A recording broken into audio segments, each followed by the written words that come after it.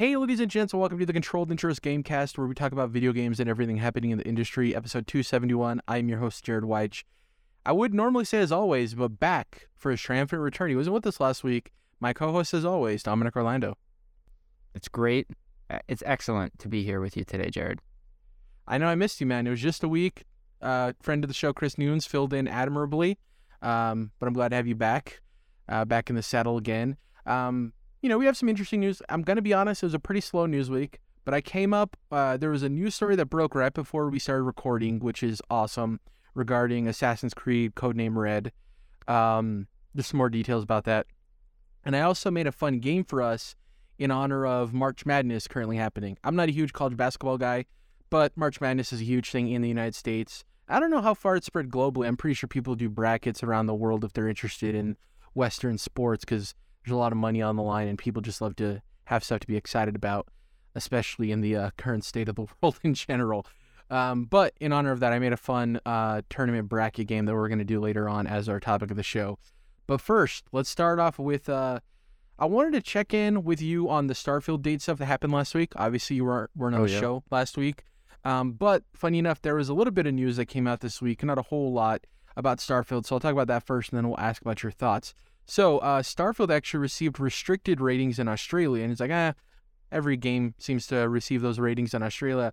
But it's cool that we can glean a little bit of information about some of the content in Starfield and what it was rated for in terms of it getting that restricted label. Were one, quote-unquote, interactive drug use, which probably some type of stim. We've seen those in Fallout and the Elder Scrolls series to some extent. That boosts you for a set amount of time in terms of your stamina or attack power, that stuff. Quote-unquote, strong impact violence. Yeah, whatever. And lastly, quote, very mild impact nudity, end quote. Which Impact? Mild impact nudity is such a funny descriptor for something. Yeah. Is that like you see like groin and bush, but you don't see actual genitals? Like, what's mild impact nudity? Under boob? I don't know. What is the impact? Like something impacting? Like colliding? Or what? Well, I think it's like maybe impactful in terms of like children seeing it, because it's rating, I guess. So it's like they rate like, well, under boob is only mildly impactful to a child's, brain development, whereas like full nudity, I don't know, it's very weird. But I thought the interactive drug use one was cool because when you do a sci-fi game like this, there's plenty of neat ways you can introduce stimulants. It could be, we know about the factions, that could be a whole faction of like a drug running faction, right, that's selling this weird drug that causes people to like hallucinate or become Martians or something, I don't know. It's like one thing that I've always felt was underdone in the Star Wars universe is kind of the intergalactic drug trade would be. They touch on it here and there, but it could be like, there could be a whole lot more story. They're starting to get into it, but yeah, I hope that there's some stuff like that in Starfield. It'd be pretty cool.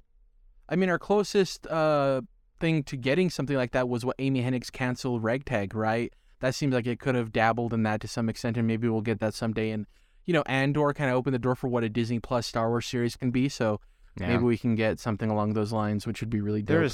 There's some stuff in the Boba Fett show, I guess now I'm remembering. Yeah. Was there, anyway. I can't remember if there was stuff in the Solo movie. Oh. Because it was a crime syndicate, but I don't remember if there was like drug-related stuff in that or not. Yeah, they were more smuggling like energy type stuff. It was, I forget what they called it, some type of crystals. Not the kyber crystals, but it was something else like to power hyperdrives or something like that. Yeah, I don't think there was much drugs in that one. But yeah, like we said, you weren't on the show last week, so we got the dates for both the presentation, which is happening right after the Bethesda Microsoft showcase during the E3 time period. It's going to be its own standalone thing presented by Todd Howard in very much the way that Fallout 4 or any big Bethesda title is with him. And then we got the release date of September 6th. So just generally wherever you want to talk about, what are your thoughts on that news? Because obviously you're a big Bethesda guy. So I guess right out the gate it was supposed to be the first half of the year. Now it's September, so that is technically another delay. Yeah. It feels weird. Like when I saw like Starfield delayed, I thought to myself like, wait, did it have a date? And it really didn't. Right? They never actually said June or anything. That's what we assumed. But so I guess, the second delay for Starfield. I don't know. I'm not worried about it or anything like that because of the delay. I think, great. Do what you need to do. First half turned into September. Sure, whatever. I don't question that Todd and team are being careful after, some of their more previous projects that didn't go so well, whether it was their team or adjacent teams, things like that with 76. And, but yeah, I think the game, to me, the delay is a good thing, a good sign. And I kind of like the fact that it's getting its own presentation. And like you said, like Todd Howard always does with their big releases, like that's kind of fun because I kind of picture like, I assume like Phil maybe even like asked, not even like Todd had to demand like, no, I'm doing this. We're doing this on our own. Like pull us out from the rest of the Xbox stuff. I feel like Phil might have even presented that offer if they know each other well enough, kind of a thing. Like, yeah, this is a big deal. And I think it highlights it. It makes it exciting for like the Xbox brand in general. Like, look what we got coming. Like it's a big old Starfield presentation. So I'm still just as excited as ever for it. Yeah, it's a bummer that it's going to be a few months later, but there's so much coming out even in the first half of this year. Even looking ahead the next couple months, like I'm still, we'll talk about it later, but I'm really having a great time with Wolong Dynasty, Fallen Dynasty, got Resident Evil 4 coming soon, and then Star Wars Jedi Survivor, and then obviously Zelda Tears of the Kingdom in May. There's just so much. Redfall in May too, which is kind of a good point about this being delayed. It's like, yes, that's when that got dated for May, we talked about after the developer direct of like it can still come out in June. They're different audiences, but the more you think about it, it's like why does Xbox even need to do that? Just like separate them by some time and just let both of them breathe. Even though they would have different audiences, they'd be completely fine. It's like whatever. And then last year when it was delayed out of November, I don't know if it was Jeff Grubb. I don't want to put it on him, but I remember a report coming out, and maybe you remember it as well, that apparently the game was like done in terms of they could have released it, but the delay was specifically for polish and bug fixing. And I wonder if that's a thing. Redfall now or Starfield? No, sorry, Starfield. Okay. Sorry, okay. I wasn't super clear on that. But yeah, because I forgot that game also got delayed out of last year as well. I wonder if that's just more of the case of we talked about this game possibly being too big to fail, but maybe Phil Spencer, especially coming off the heels of Halo Infinite, and Todd Howard and team coming off of Fallout 76, and people just wanting a Bethesda to return to form. It's like, is it better to release this game a year early or just deal with a couple of delays, a couple of days of bad press, quote unquote? I know most people are understanding, but you always have the naysayers, right? Let's just get this as great as we can so we don't have to deal with a lot of the same criticisms we get at launch. And also, Cyberpunk, that whole situation, I think, is looming over people too. It's just a lot of stuff in the basket of like, it's better to go 4 months, quote unquote, too late than a year earlier than you necessarily need to. So, plus the other thing I continue to forget about this game is the first big Bethesda game that won't be on PlayStation platforms. So, there's still a litany of Xbox consoles that they have to develop it for, but it's still less than typical. Wait, although this is not going to be on Xbox One, correct? It's only Series S. I'll look into that while you continue your train of thought. Because if this isn't going back to the Xbox One generations, which I don't think it is, I feel like we've said that. For me, like that's a good sign for Bethesda. They're usually obviously games that are known to be a little buggy, some performance issues, things like that. So I would like to think that having less platforms to develop for, and those that you are developing for are very similar in just the Xbox Ones and PC. And hopefully that helps them, keep it more polished.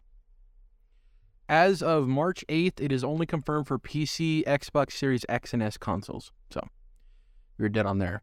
Cool. I want to play this game already. I can't wait. Yeah. And it's a while until then. For me, it's we're a lot higher on Breath of the Wild than I was. I hope Tears of the Kingdom does it for me because I need something to carry me over until Starfield, and I hope Tears of the Kingdom is that. Next up, let's talk about the future of Techland. The developers behind the Dying Light series, not Dead Island, Dying Light, recently revealed concept art for their upcoming story-focused fantasy IP. They tweeted the following, quote, "Our newest game is set to be a narrative-driven fantasy epic with an exotic open world ready to be explored. We strive to create a compelling story-focused AAA title that combines and refines the best aspects of gameplay that we are known for. Now, if you're not familiar, Dying Light was kind of an underrated game upon its release. It released early in the year, and I think like February of the year it came out, 2017, 2016. And people ended up loving it. It was a really fun take on the zombie genre. And then the sequel came out last year or the year before? I think it was last year. Early last year, yeah. And for the most part, people enjoyed it. I know there was heavy criticisms about the ending of the game and some narrative elements maybe not being fully baked. But for me, the reason I'm excited, Dom, is because when you watch Techland gameplay, it's very clear that they know how to design something that's like engaging and fun. I'm just kind of a little tired of their take on what a zombie game can be, and I'm interested to see what they could do with a different genre.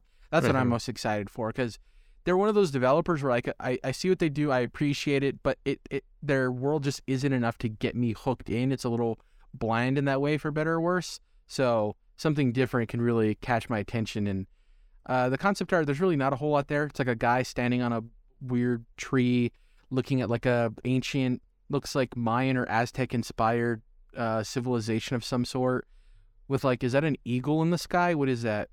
It's like an eagle. So I'm looking at, for one, he is like hanging, grappling off the side of this tree kind of situation. So I'm already putting pieces together of like, well, Dying Light. Look at the top center. Isn't that an eagle? Yeah, to me, that is like a planet that is like cracked in half off in the distance. Oh, you know what? I don't have it zoomed in. It does, but zoom out a little bit. It looks like an eagle cawing if you zoom out a little bit. And now I see There's what like you're an saying. eye and a beak. That's what I saw. I'm not zoomed in, but yeah, you're right. It's a destroyed planet, but that's funny that I saw an eagle. Test us. Yeah. But that was one thing I did notice was that it looks like a giant planet literally cracked in half. It looks like it maybe just happened too, and he's watching it. Like it just exploded or some like Armageddon type stuff. So he's grappling from the tree. But then I'm also seeing like some of the structures off in the distance are raised up, like something out of Elden Ring, where it's like, you know, half 1,000 feet in the air. There's some of those old looking structures. So I'm thinking we're going to be climbing and we're going to be doing parkour and jumping around and grappling and all sorts of good Techland traversal type stuff. Yep, good point. I mean, who knows? I could be way off, and this is just so early concept art, but whatever. That's where my brain's going.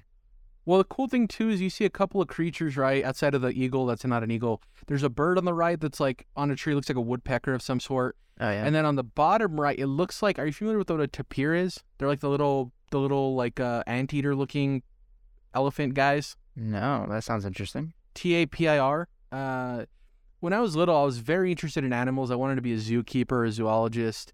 So I know about, like, lesser-known animals. It looks like a tapir of some sort to me. They're really cool animals. Wow. I think the local zoo here had them at one point. Another cool thing that's teased with this, Dom, is the different environments, because we see this, obviously we see the waterfalls and stuff, and we see the very, like I said, Mayan or Aztec-inspired, like, overgrowth civilization, but then in the distance, you also see, like, a desert area. Yeah, you see some orange mountains. Exactly, yeah. I wonder if that's going to be a thing, too, where it's not necessarily a full planet, but we will be able to experience the breadth of environments it has to offer. And to your point, I wonder what the planet being destroyed, like, is he a survivor of that planet and he has to come to a new place to try to find a life? Or, like, what happened there? Is that a moon of the planet and it kind of maybe screwed things up on the planet? If you zoom in, too, you can see people walking across the bridge to the temple or whatever that is that's on the little island sticking up in the middle of the waterfalls. So maybe there's a rebellion or mercenaries of some sort. Looks cool. I'm interested to see more when they want to provide more. They're probably still working on DLC for Dying Light 2. They probably had a whole season pass I'm assuming they have to deliver on, but excited about the future of Techland. And hopefully it's something that catches both of us and gets our interest, because they're obviously talented. They're a very talented team, so I want to play something from them. It just needs to be something I'm more interested in. I'm pretty sure you're the same way, right? Yeah, it's hard to picture myself. I really like Dying Light 1, but something about 2, I just felt like I wasn't interested. Just felt a little stale, maybe some of what you were saying, but yeah, I'm it more also curious. Came out around Elden Ring, which didn't help either of us. Oh, like, we're no shot of us even playing that. Yeah, that's right. Yeah, like a month before Elden Ring or something. It was just like, yeah. But yeah, I'm more this new concept art has me interested, and I like their ambition. They're kind of saying, all right, here's an idea. It's going to be a big, open world game. It feels like they're trying to say, like, we're bringing the heat. Everyone, look out, we're coming. Kind of a situation. And they're the closest thing we have to Mirror's Edge these days. So hopefully they can deliver that traversal, like you said. And good point. I think in the concept art too, they're like, look, there's all these areas look like you have to climb them, and that's intentional because that's what we're good at is traversal and parkour. So we'll see what happens there. Speaking of climbing things, we got some Assassin's Creed news and update. So Assassin's Creed Codename Red update here. Insider Gaming's Tom Henderson posted an exclusive update to the site's previous reveal that the highly anticipated Ubisoft title would feature 2 playable characters and that the game's development is in, quote, good shape, end quote. Henderson, on March 16th, the day we're recording this podcast, learned additional details and has provided an update on the matter. Quote, new details provide more insight into the game's characters, with sources stating in Codename Red there's both a samurai and shinobi character. Details on how exactly these characters will be played are limited, but it's understood that the short teaser officially released by Ubisoft features the game's female samurai. The other character, the shinobi, is understood to be an African refugee who learned the way of the creed. That alone is already sick. Like, the ability to play as a female samurai is dope, and that the shinobi is actually like an African refugee is also super cool. We talk about Cassandra a lot in terms of Assassin's, like it's my favorite protagonist in Assassin's Creed. I know everyone loves Ezio, but anytime we get a chance for another female protagonist is dope. Let me read the rest of this. One of the more exciting details that we've learned, though, is that one of the biggest design focuses for Codename Red is the focus on stealth gameplay. Seemingly, Ubisoft Quebec has decided to take a Splinter Cell-esque or Hitman approach to the title, with things like hiding bodies, hiding in tall grass, extinguishing lights so your shadows are not spotted, etc., etc., all being current features. It's not entirely clear when Assassin's Creed Codename Red will be fully revealed, but Insider Gaming understands that the main focus at E3 2023 will be on Mirage's gameplay premiere. If you didn't know, that's a smaller scope Assassin's Creed coming out this year. It's taking place in the 9th century Baghdad. It's centered on the character in AC Valhalla named Basim. It's kind of his own tale. It's like a prequel, I believe. Well, a sequel. It's a sequel, yeah. Putting it into the timeline. I was going to say something about the spoiler about that character, but I don't want to spoil it for people who don't know. And the formal announcement of its VR offering, Assassin's Creed Nexus. Assassin's Creed Codename Red is internally scheduled to release fall of 2024, but we wouldn't be surprised if the game sees a 2025 release. So, at first, when I heard the details of 2 playable characters, Dom, I was worried it was going to be the traditional Assassin's Creed thing where it's really one playable character, and then you play as the other in short animus stints, right, in the current day, the modern day. Sure.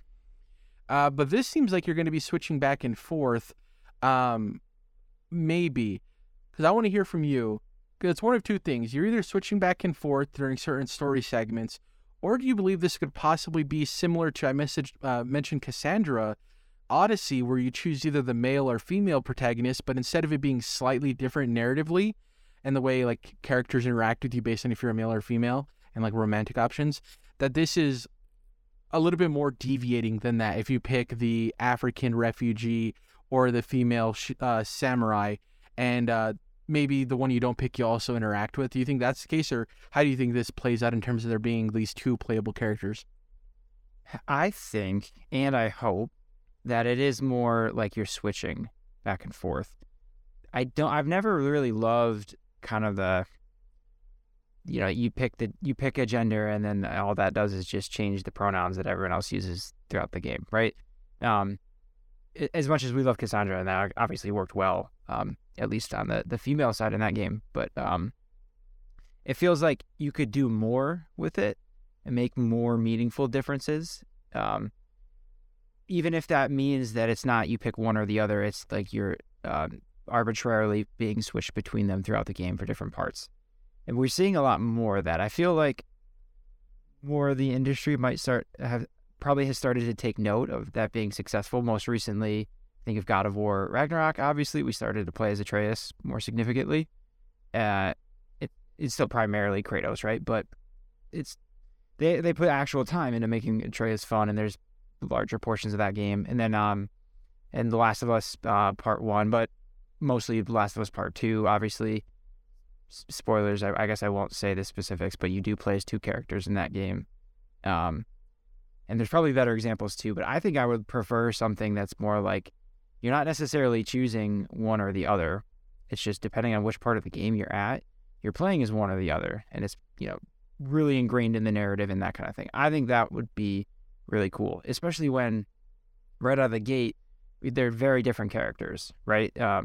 One being like an African refugee, like that has to, the way you described it, like those details make me feel like you can't just swap those characters out and just change pronouns in the dialogue for everyone else, right? Like that just wouldn't work. Like let's make it cooler. I hope it is more ingrained and foundational to the story and to the game. Like you're playing as both at different times, kind of a situation.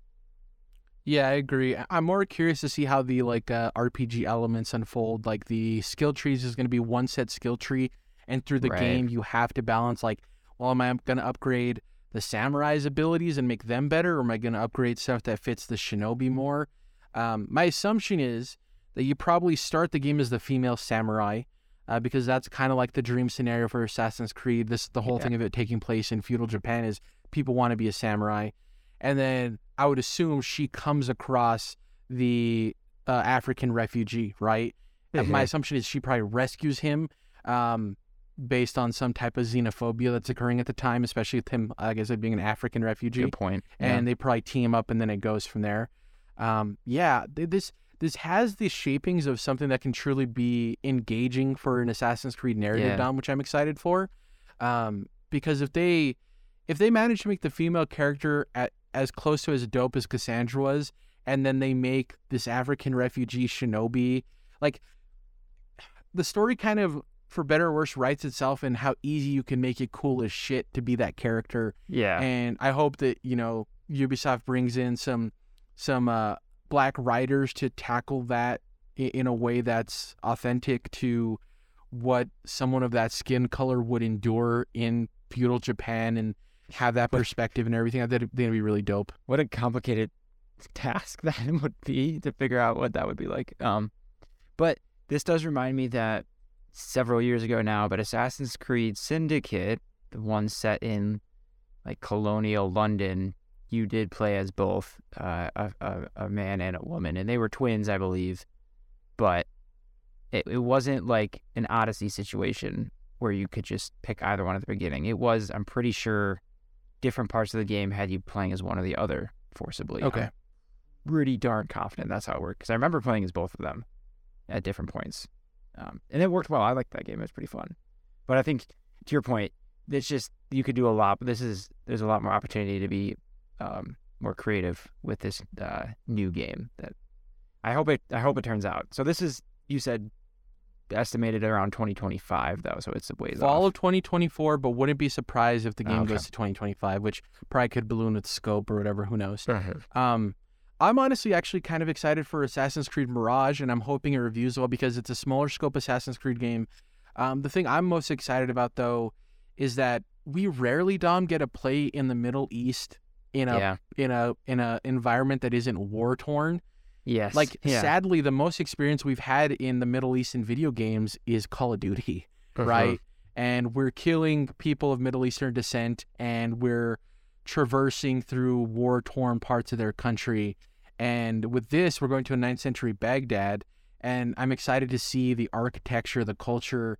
Like, that's something we don't get, especially here in the United States with the types of racism Middle Eastern people have had to endure since 9/11. So that's what I'm excited for. So I'm hoping a review as well, and it's good because I want to hop in.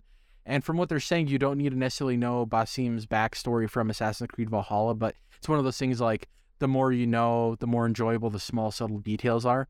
So hopefully it's good. The VR thing, whatever. Hopefully it launches on PSVR 2 for the sake of that hardware. Now that that's over, I told you at the top of the show that I had a surprise game I made in honor of March Madness. So let me get my monster truck voice on. Sunday, Sunday, Sunday. Welcome to the Gaming Anticipation March Madness Elimination Chamber. Yeah, dude. So in honor of the that was really cool. I was like kind of like ready for this to sound stupid, but that was really good, man. Thank you. I tried. In honor of the NCAA men's and women's March Madness tournaments occurring, Dom and I will be doing a 16-team or game tournament bracket of highly anticipated games and choosing which one we're more excited for, or any reason. I'm going to give you 2 games, and you got to choose which one advances, whatever reasoning you want to give. Maybe one is more integral to the future of games. Maybe the ones just you're more excited for. Whatever. It's up to you. Dealer's choice. My criteria. Let's go. Yeah. Each round, the games will be reseeded. So we're not going to be able to see future matches anticipated. So it's not like you pick the first matchup, I choose the second one. Oh, those 2 games are going against each other. They're being reseeded in the second round, so we don't know who's going up against one another.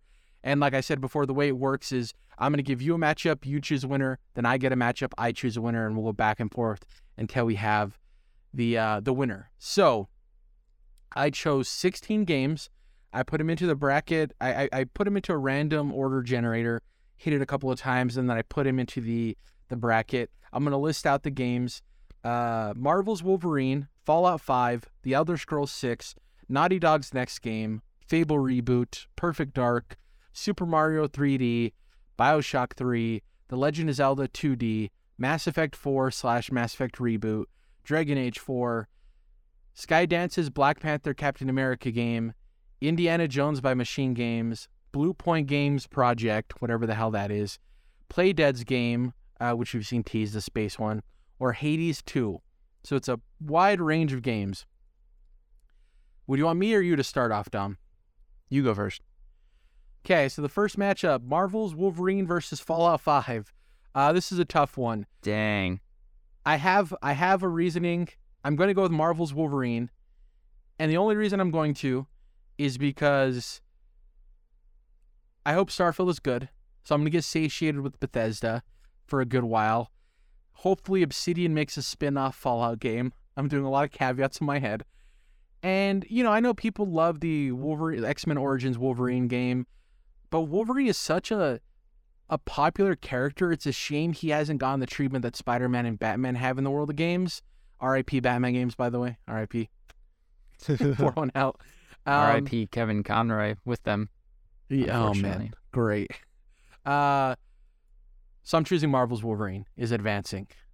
I think that's fair. I mean, I probably would have picked Fallout, but to me though, it makes perfect sense because, I mean, it's literally Fallout 5. We've had 4 of them, and more than 4 actually. So it's kind of like what's something new that there's not been a lot of high quality Wolverine games around. So I totally get that. And I think we're getting it way sooner than we're getting Fallout 5. So it's kind of like, good point. Yeah. I'll be able to play it sooner. But man, that's a Sophie's choice, man. I cannot wait for Fallout 5. It's it's funny that there's series like that where, to some extent, Elder Scrolls is exciting in that they named the region, and for Elder Scrolls fans, it's exciting. But on a more like widespread scale, when they announce what city or region Fallout's taking place in, that's a huge deal. So excited to see when that happens. Once again, you got a Sophie's choice. Maybe it's not a Sophie's choice. Your choice, Dom. Elder Scrolls 6 or Naughty Dog's next game? That is a Sophie. That's brutal.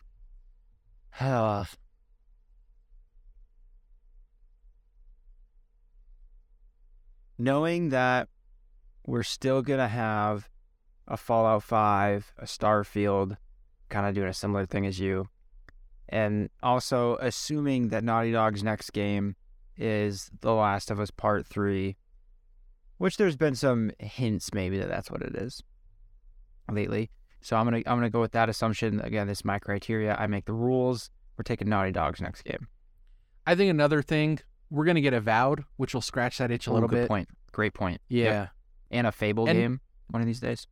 Yeah, and not to say that Bethesda isn't special at what they do, but you're much more likely to get a game like Elder Scrolls from an Obsidian that's similar in quality than what Naughty Dog can produce. You know what I mean? Yeah. For better or worse. So, next up, since I went first, you want to go?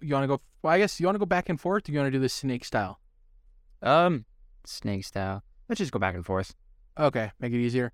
Yeah. My choice, kind kind of fitting being the Xbox guy. The Fable reboot or Perfect Dark? Here's the thing. This one's pretty easy for me. Not that I'm not super excited for Perfect Dark. That studio's never made a game before, so I don't know what to expect. Full of very talented developers, but you never know, right? You never know. We don't have a lot of funny games, and Fable is funny. And I know it's a genre that we get a lot of, which is fantasy, but we don't get a lot of funny fantasy. And unlike the people making Perfect Dark, the initiative, guess who does have a pretty stellar track record? That's Playground Games. So I'm really excited for Fable. Sure, like we talked about with Elder Scrolls, Avowed's going to scratch that itch. Nothing's going to scratch the Fable itch except for Fable. It's very uniquely what it is, the English humor, all that. So I'm going to have to go with the Fable reboot there. Tough choice, but that's what I'm going with. That's some good points, though, around the humor and the comedy of it. Next up, you're choosing between Super Mario 3D and BioShock 3. This one is easier for me, actually. Although... It's really funny how this is playing out, by the way, because I might be deciding the fate of Legend of Zelda, and you might be deciding the fate of Super Mario, which is really hilarious. I just don't know how much more they could do with another 3D Mario game that they didn't try to do with Odyssey. And I really liked Odyssey. It was a great game. And quite frankly, it was like kind of borderline, like, if you called it perfect, I would kind of have a hard time disagreeing. But it just, like, I don't know, it didn't kind of like do that next level magical thing for me. It was also the most like Mario 64, whereas, I mean, we had Cappy, sure, but like Super Mario Galaxy and even Sunshine that I don't like deviated enough to make them feel wholly original, where Mario felt the closest for better or worse as a spiritual successor to 64. I get what you're saying there. So I guess that's where I'm going, just out of a desire for something more different. And I hope I'm wrong. I hope that the next 3D Mario game is a Mario Galaxy level of innovation and oh shitness. But at this point, I'm more excited for another BioShock game, even if it's not Ken Levine doing it, kind of a situation. I always like, even with Infinite, where there were things about that one that made it not as cool as the first BioShock, overall, it's still like a cool setting, weird stuff going on. I love the art style. There's just so much to like about it. It makes me excited for another BioShock game doing something weird and crazy again. So I'm going to go with BioShock. Yeah, I guess the only counter argument somebody could pitch is like, we're getting Judas from Ken Levine. So in a way, is that BioShock 3? Again, we've already seen that. Yeah. And Cloud Chambers doing the next BioShock, and we haven't really seen, it's a new studio. We haven't seen much from that. So it's a risky pick. I'm with you, man. Like, I don't like the BioShock Infinite revisionist history. I think people bash that game a lot more than it deserved. Like, when that game came out, it was pretty much like universally, maybe not loved, but people dug it. I know some people didn't necessarily dig the ending. I thought it was cool. Some people called it corny the way it was trying to be too heady in its ending, but I enjoyed it, man. I liked it, and I don't blame you. I probably would have won Super Mario 3D, but it wasn't my choice to make, and all of these are going to be selfish choices. As you've seen, it's like you're choosing two games we're excited for. Next up, Legend of Zelda 2D and Mass Effect 4/reboot. Now, this one's interesting. Knowing me, you'd be like, oh, it's Mass Effect clean sweep. No way. Which is fun. I know you're like, oh, God, this is like the worst matchup for Zelda for Jerrad to choose. Because I want 2D Zelda so bad. Yeah. Here's the thing, man. Is like, I would be lying to myself if I said I wasn't worried about the next Mass Effect. Because there's a world in which that game comes out and it's like an 8 or a 9, and I absolutely love it. And it extends the world in which I consider to be my favorite trilogy of all time, and then obviously Mass Effect 2 being my favorite game of all time. There's also a world where it's another dud and it kind of waves a goodbye to Mass Effect forever, or at least a very long time. Nothing's dead forever, but a very long time. So I'm very scared about that. The other thing is we got Dragon Age 4 on the horizon. Is that going to scratch the BioWare itch? Whereas with Legend of Zelda 2D, sure, there's a lot of indie games that do a really good job of copying the Zelda formula, but nothing really hits like Zelda. I mean, the most recent 2D one I've played was the remake of Link's Awakening, which I had never played and I absolutely adored it. Art style was cool. And that's my biggest thing is I think going into this, my idea of what the next Legend of Zelda 2D game is going to be innovative in either art style, design, or both. So never say I didn't do anything for you, Dom. I'm going with Legend of Zelda 2D. Wow. And honestly, it's me being a little bit of a coward with Mass Effect, because I kind of just want to have it out of sight, out of mind until it's a real thing, just not think about it, because I am very worried. So there's that. Your choice, Dragon Age 4 or the Skydance Black Panther Captain America game? Which, funny enough, when we talked about Codename Red of switching back and forth between characters, it seems like that's what this game's going to be, right? Switching between Black Panther and Cap. I played a bit, I don't know, maybe a dozen hours of Dragon Age Inquisition, and that's the extent of my experience with the series. I might have played 2, actually, a little bit, way back in the day. And I didn't have any problems with Inquisition. I can't remember why I fell off, but I never finished the game. So I'm kind of just not super connected to that series specifically. I like Mass Effect much more. But, dude, a Black Panther Captain America game by a new studio run by Amy Hennig,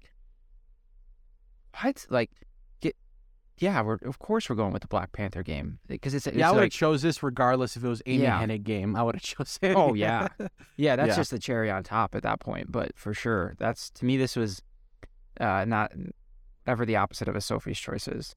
I don't know, easy. I don't know. The thing too with Dragon Age and Mass Effect, with the people behind it, I think there's very good opportunity for representation. And my hope is that Dragon Age 4 and Mass Effect with their romance options, I really hope that they show representation towards the trans community. That's the big thing for me. Obviously, oh my God, they have gay relationships. That's really cool. But I think it's also an opportunity to represent the trans community in a really dope way. So hopefully that's the case. But yeah, Amy Hennig, please let this game come out for Amy Hennig's sake. Please let this game come out. Yeah, she needs one. Next up, Indiana Jones by Machine Games or Blue Point Games Project. This one's tough, because if this is a remake of a Metal Gear Solid game by Blue Point Games, I'm excited because it'll probably be an opportunity for me and a lot of people to hop into the series for the first time. If it's Bloodborne 2, it'll give me an excuse to start Bloodborne already. Jerrad, what the hell are you doing? Because I still haven't started yet. If it's something original, I'm very curious. If it's a reboot of Jak and Daxter, which is 0%, I'd be super stoked. I'm just thinking of what the possibilities could be. Whereas with Indiana Jones, it's funny. I have no experience with that franchise. I've never watched any of the movies. I'm not a Harrison Ford guy. I know that's blasphemous. But Machine Games is a hell of a studio. The Wolfenstein games, outside of the last one that I didn't play, very good. And I think I have belief in them delivering an experience that at the very least is cinematic as hell and fun. Interested to see how they do with a game where it doesn't focus necessarily on shooting, but I'm willing to give them the benefit of the doubt. And it's just the mystery with Blue Point Games of it could be a number of things, Dom. A number of things. If it was a little bit more defined, like if it's like, oh, it's a third-person action adventure game, like, oh, interest peaked. We literally have no idea what it is. It could be a turn-based JRPG. You know what I mean? We just don't know. Not to say it would be, but yeah. So in that case, I'm gonna go with the Indiana Jones game. I like that. That's like I think that'll be really cool. Have we ever even had any kind of Indiana Jones game? Well, yeah, like licensed NES ones, I'm assuming, and like other Crystal Skull probably got a weird license tie-in that was probably bad. Right. So knowing that Machine Games is doing it, like, it's got to be good. It's gonna be, and Todd Howard is like helping produce it, like, and he loves the series, so like, I think it's gonna be a great game. Whereas on the other side, you kind of got a bit of a mystery box. Could be anything. Could be terrible.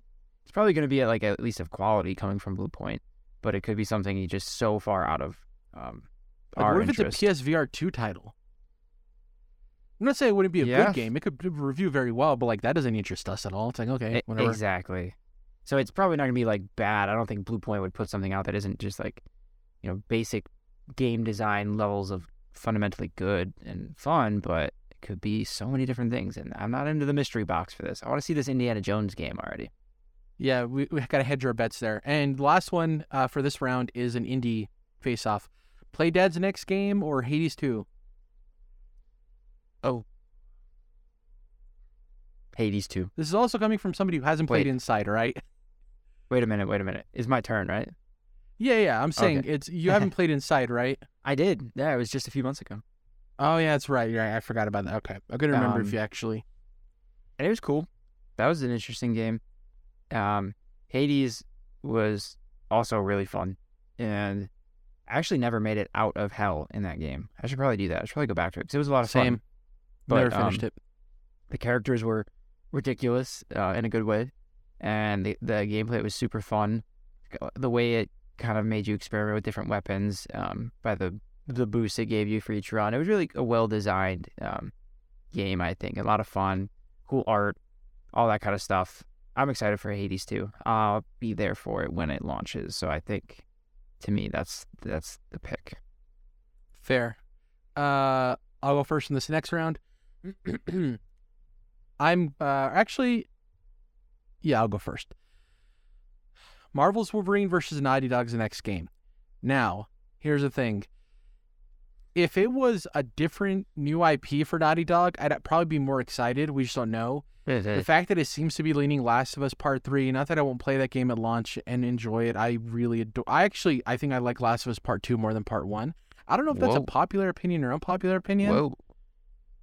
I'm assuming it's very unpopular. I would think that the majority prefer Part 1, but now I really want to know. Like, let's get a survey going on some of that. Well, I'm talking about, like, the level-headed people who didn't, like... You know, the whole thing with Abby and all that Filter stuff. Out like some of that shitty criticism that is kind of, like, unfair. Yeah. Exactly. I'm curious to see how close it would be, because I know, speak on a very general level, it's definitely going to be one, overwhelmingly.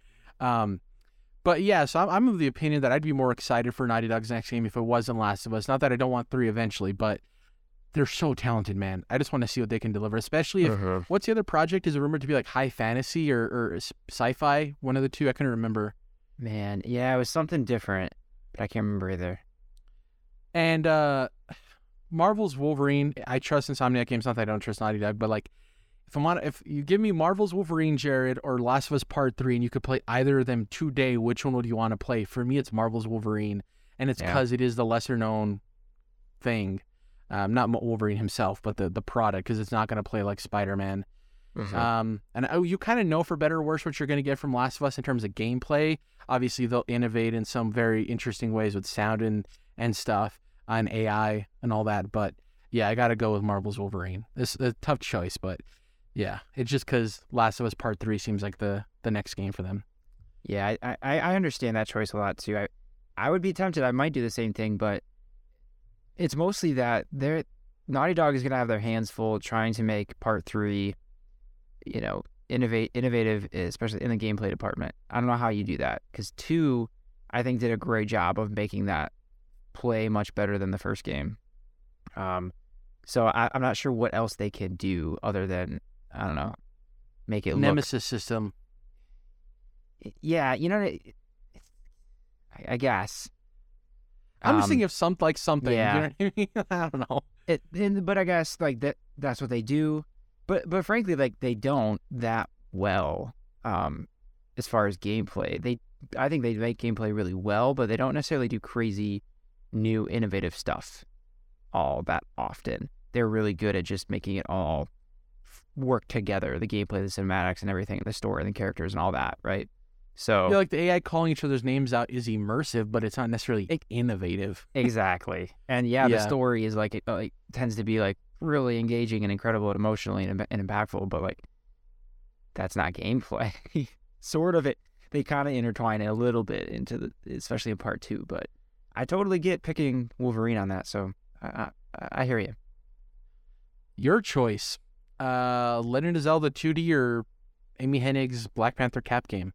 This is tough, but they haven't made a new 2D Legend of Zelda game. So you mentioned a lot of other studios have made copy 2D Zelda games, but typically they're kind of just copies or tributes, and not that they don't do a whole lot new on their own. They have their own slight twists on it, but I want Nintendo to do a whole brand new 2D Zelda game, because the last time they did that was Link Between Worlds. A Link Between Worlds, yes. And that game was excellent. It was phenomenal. I was like, what, 20? Loved it. 15 or 14 or somewhere in that range. I'm really disgusted with the fact that I am gauging things in now. But like, I think it came out when I was in college, which was between these years. I'm getting older, I guess. Anyway, yeah, Link Between Worlds was superb. And even that actually kind of borrowed a lot from A Link to the Past. But yeah, I want to see what Nintendo can do like with a brand new 2D Zelda game. That gets me so excited, dude. Especially with how good the Link's Awakening remake was. It was just purely a remake. New visuals, but otherwise, like, the game design, the layout, everything, the gameplay was just one for one, right?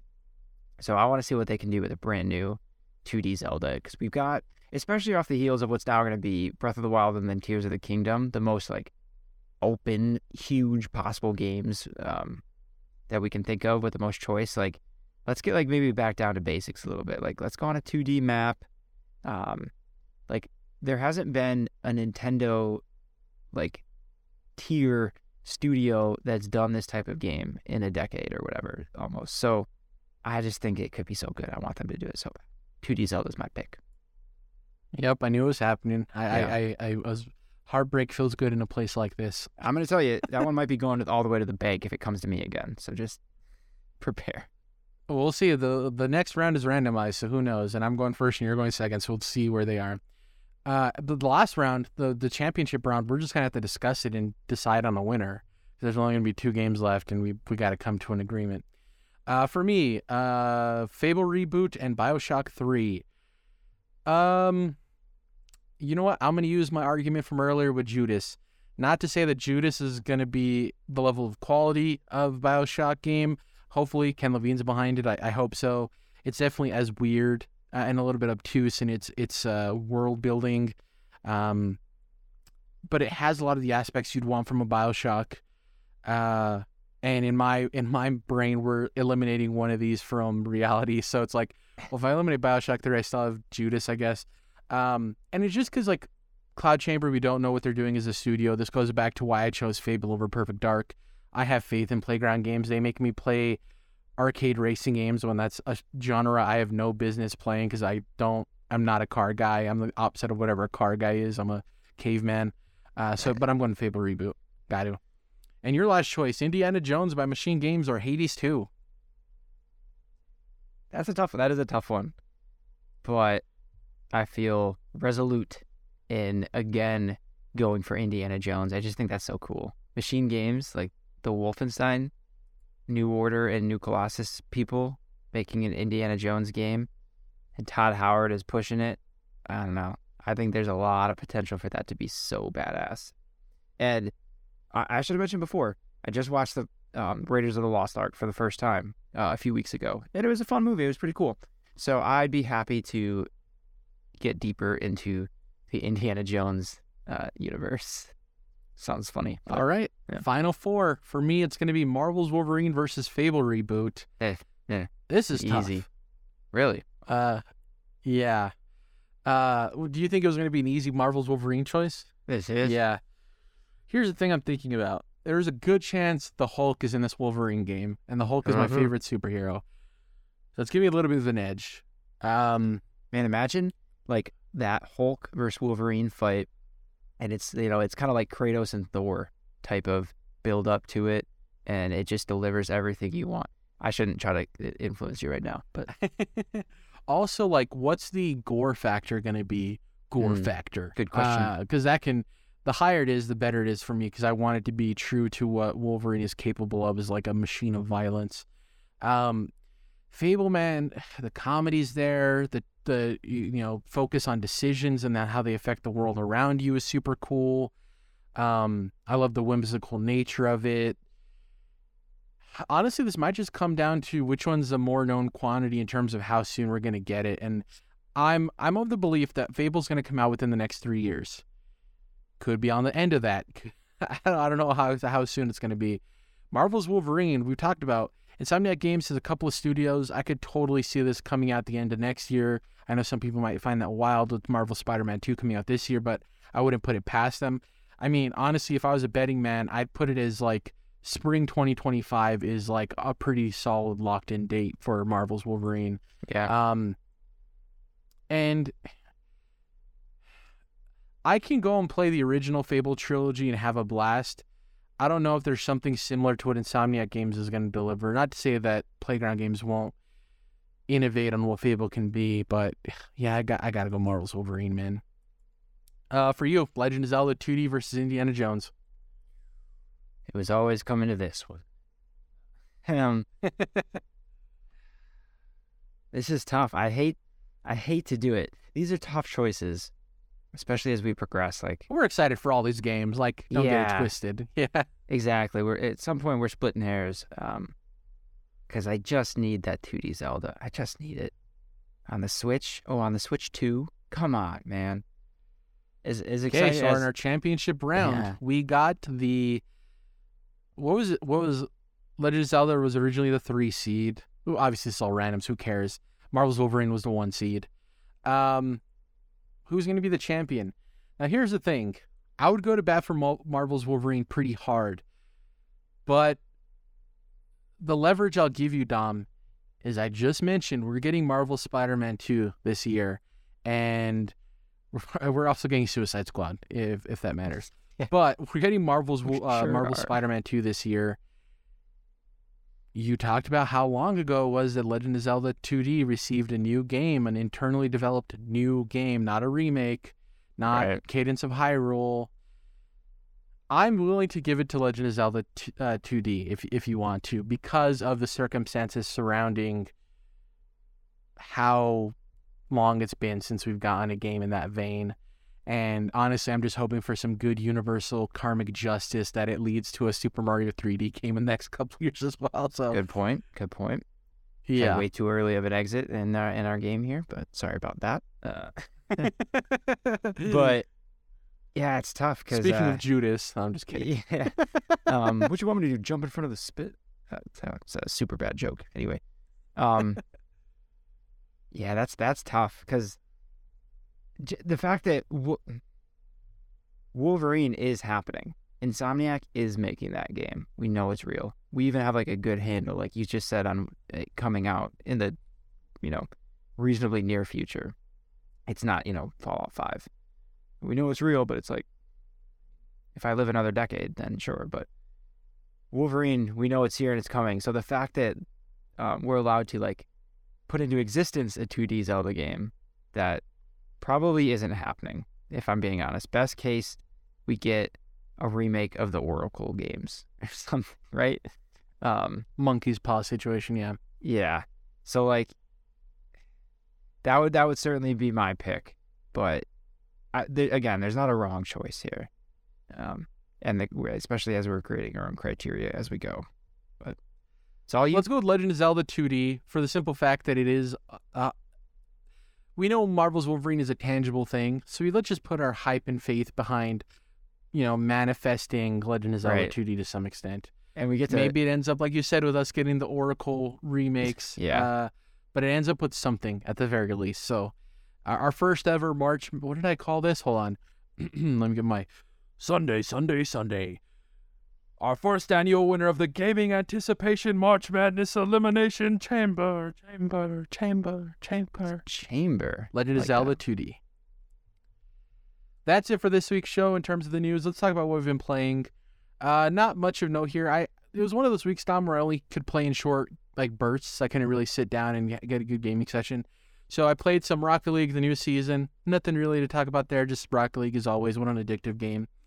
Hopped back into Fortnite for the new season because of the Eren Yeager skin, his character from Attack on Titan, one of the more popular anime. Having a blast. They added motorbikes. They added a bunch of weird stuff that they add with every season. It just continues to be rock solid. They continue to do the no build mode, which is dope. Oh, yeah. They've added guns where you can aim down the sights, which is great. It's a lot easier to sell people on Fortnite who aren't into Fortnite. Especially with that being much harder for me to find a group to play Warzone with, for better or worse, for various reasons on Call of Duty. It's much easier to play Fortnite solo and have a good time than it is to play Warzone solo and have a good time, especially with the sweaties. I see. I hopped back into Spelunky 2 for the first time in a while. It made me start craving the original Spelunky, which I think is like a perfect game. Hop back into that for a bit. God, I love the Spelunky titles. They're so fun. The mystery box of it all. And then lastly, I wanted to mention Wolong. So you weren't here last week when I talked about it. I'm in a weird place with this game. Ooh, so I started it, got to the first boss, and even before the first boss, and I hate to sound like it's going to sound mean, you could just very much tell the dip in quality from a From Software game to this, in my opinion, anyways. The combat doesn't feel as fluid. This game is like parry the game. If you don't want to parry, you're not going to really do much at all. You have to parry. Which I'm not, like, parry is not something I necessarily lean toward in Souls-like games. I'm just not vibing with it. Like, so I played it the first night. I got up to the boss. I fought him maybe like 8 to 10 times. It took me like 3 tries to get to his second form. And then, honestly, I probably could have beat him if I just wasn't getting frustrated at the parrying situation. It isn't even like the dodge and attack of it all with his patterns. It was just more what you had to do to get there, which was more frustrating. I'm in a weird place. I'm hoping you can sell me on it a bit more. I don't know if I want to return to it, which is a bummer. I don't know, man. I was expecting more, and I honestly, it might be my fault for not trying to get past the boss and continuing with it to see what else it has to offer. But I don't know. In a weird place with it. I would probably say, so that's the only thing I've been playing, so that's what I wanted to talk about anyway. But I would say, typically, I would encourage someone to, get through that first hurdle, that first boss. And I think this game is set up in a similar way, where, like, this first boss is kind of like the test of, like, are you going to like this? Are you going to be into it or not? And I would encourage someone, again, to, like, at least get that first big victory, that first, feeling of satisfaction, to then see if that drives them to want to keep playing the game. As it's easy to drop off when that's getting tough at the beginning. But that being said, the fact that you just described that you're not crazy about a parry mechanic, I'm kind of thinking you're not gonna. I mean, you have to parry in this game. There's not really a choice. The next couple bosses, I think the directly next one is easier, but it's easier because the game assumes that you've now mastered or gotten much better at the parry mechanic, and is even more reliant upon that. And I feel like that's going to be a theme. So that's one of the bigger differences actually from Neo to this game. Is in Neo you didn't have to be quite as good as at parrying, and there was more. Well, in this game there's quite a few spells too, and different long-range weapons. But yeah, I don't know. I feel like if you're not into the parry part of this, then I don't think it's going to get much better. Because one of my observations is I really like the combat, and it feels great. It's super satisfying. And the whole act of trying to time the parry correctly, and then the satisfaction of when it hits, and then you counterattack. What platform are you playing this on? Series S. Okay, how do you feel about the input lag? I've not felt any input lag that's been noticeable to me. So, yeah, for me, I'm playing on the Series X. It's not super noticeable, but there is a slight input lag in the parry input. Yeah, and I've seen people talk about that too with reviews and stuff, and I don't know if that's also taking away from my enjoyment of it. Is like, maybe. Not only is the parry mechanic not my jam, but it's also not as precise as it should be, which is also taking away. And that's the thing that's frustrating too, Dom, is like, I've played tons of Souls-likes. I got past the first boss hurdle. It's not even beating him. Right. That's the issue. It's just like, it's the mechanics of like, is it worth getting good at the parry mechanic if that's all this game? If not, maybe all that. That's a bad way to put that, but it's like the core of what this game wants you to do. Right. Yeah, I'm like, I don't know, the way you're talking about that, and there's so much more. There's so much else to do. It's kind of the other part of it. It's not like you're hurting for awesome games to get into. It's kind of, that's where I actually felt like, because I stopped playing Atomic Heart. I kind of like, I hit a point where, I don't know, this area I was in wasn't fun. I was just like, I was getting to this thing of the combat was certainly not fun. I had no feeling like I was progressing. It just was always a chore of like, oh, more robots, and I'm out of ammo, so I gotta drag them around and slowly, and it just, everything about it was starting to feel like annoying. Work instead of enjoyment. Yeah. And and I felt bad about it because there was a lot of other cool stuff that was going on in that game, but not nearly enough. So yeah, I did just, you know what, I'm out. And Game Pass made me feel very enabled to do that. So my Game Pass experience overall, I think, it's worth mentioning that's cool to me. That I'm normally someone who, if I buy a game, I feel like I need to at least finish it, even if I'm not loving it. Like I made the investment, I gotta go get through it, that kind of thing, before I can even accurately fully judge it. But no, I was just kind of, you know what, Atomic Heart is just like, meh, I'm out. And then I'm having a different experience with Wolong. Like, I'm having a lot of fun with it. But one of the things, even compared to Neo, I feel like some of the level design is sort of lackluster. And certainly compared to From Software games. But everyone's level design is lackluster compared to them. But, and there's a few other small gripes, I guess, too. But overall, I'm having a lot of fun with it. And it just feels a lot like Neo. But maybe like they made it a little faster. Like they spent a little less time creating different enemy types and more intricate levels than they had on Neo and Neo 2. But still having a lot of fun with it. And from what you've said, it might be time to find the next thing for you, at least. But yeah, part of cool. me, the petty person in me wants to just beat the boss and play more to see if I gain enjoyment, and also because I don't want it to be thrown at me like, well, you only didn't like it because you couldn't beat the first boss, and like people not understand that's not the issue. I could beat the boss. Like it's not, that's not even like a You know what you might do? So what I recently just figured out, because I'm like 4 or 5 bosses in now, I'm a little bit farther, but I was stuck on one boss for a long time, and it felt like I wasn't really able to make any progress. I wasn't damaging him, kind of a thing. It felt like I was in the wrong area, like I was underleveled. And that's how this game is set up too. Like for those listening, it's not like it's not an open world. It's just literally you pick a mission and you go do that mission, and you're in that stage. And so you're kind of in it until you're done. You can quit, but then like you didn't make any progress, sort of thing. But each mission has a recommended level, so you know what you're getting into. And I should have been, I was like several levels above the recommended level here, but just couldn't do anything to this boss, and it was just weirding me out.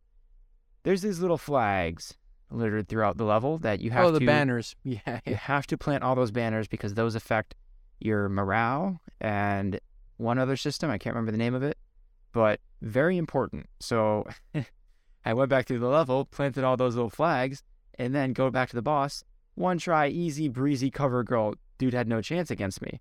I'm like, oh, okay. You know what? I should have been paying attention to those novel-long blocks of text they give you as a tutorial randomly. My biggest gripe about the game.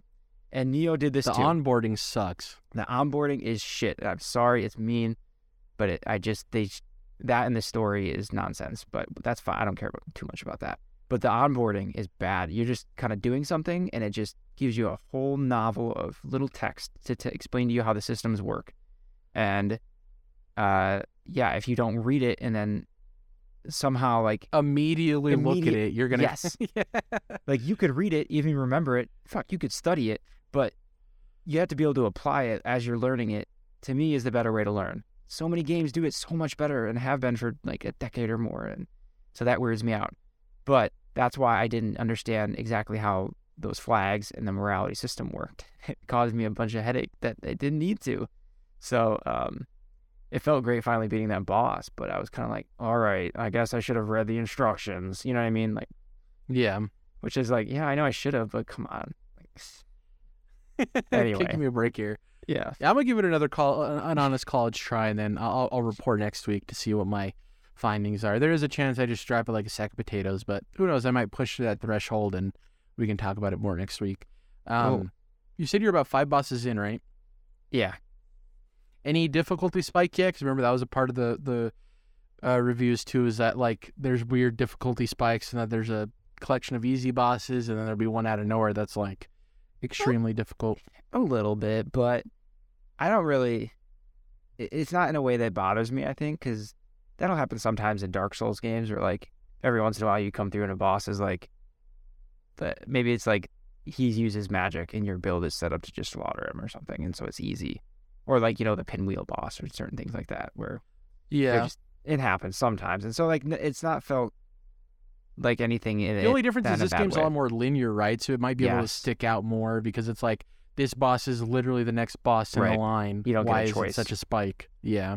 Yeah, so I've not really had that yet, except for what I just described with not knowing where to put those flags. Which isn't a difficulty on the game. It is because it doesn't explain stuff all that great. Yeah. So it's not been too bad yet, but I got a lot more to go, I assume. But I did want to mention, I did something, and only briefly, and we'll see how long I stick with it, that you're going to be like, oh, really? And that is, I booted up my 3DS and started playing a remake of one of the first games I ever really, really loved playing when I was a kid, and that is Pokemon Soul Silver.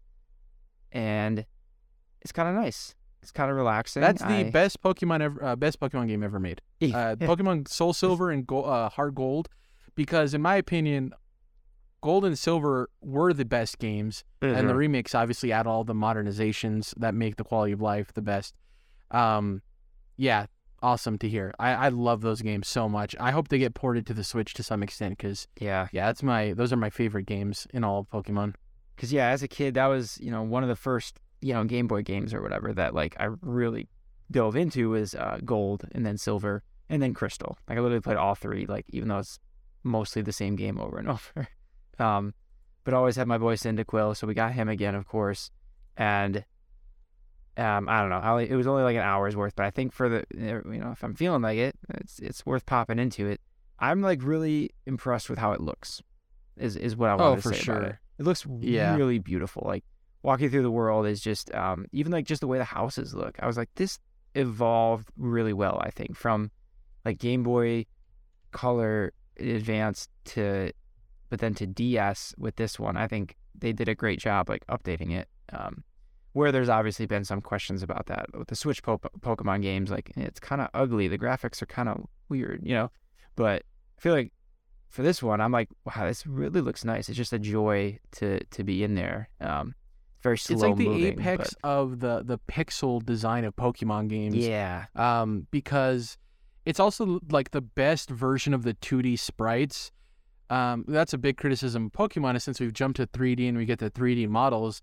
That's tough. Some of the Pokemon, when they're translated, just do not look great or cool or interesting at all. And honestly, a lot of times look better in 2D sprite form. And it's like, that's also why it's such a special game, is because it was the highest resolution and most detail those 2D sprites ever got. Yeah. Right before we went to the 3D era, and it kind of made things a little bit dorkier. I love Soul Silver and Heart Gold, man.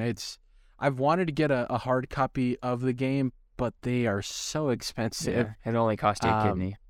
Exactly. I'm excited to hear that you're playing it. And the cool thing too is like they're low investment in terms of you could just pick it up and play it and not have to worry about it. You're not in the zeitgeist of a new game. You can pick it up and drop it whenever you want. You can you set your progression. You know what I mean? It's like, oh, I want to tackle a gym today, or I want to level up this guy 5 levels, or whatever you want to do. So excited to see if you continue playing it. I'm just stoked that you booted it up. Did you grab it during this like whole 3DS closure eShop thing? Is that why? No, not exactly. But I got it, I guess I'll say. Hell yeah. So Cyndaquil has always been your boy for the second gen? That's my dude. The other ones are whack. Come on, that crocodile, like, get out of here. I love Totodile. I love Totodile. No one, I think, ever chooses Bayleaf. Yeah.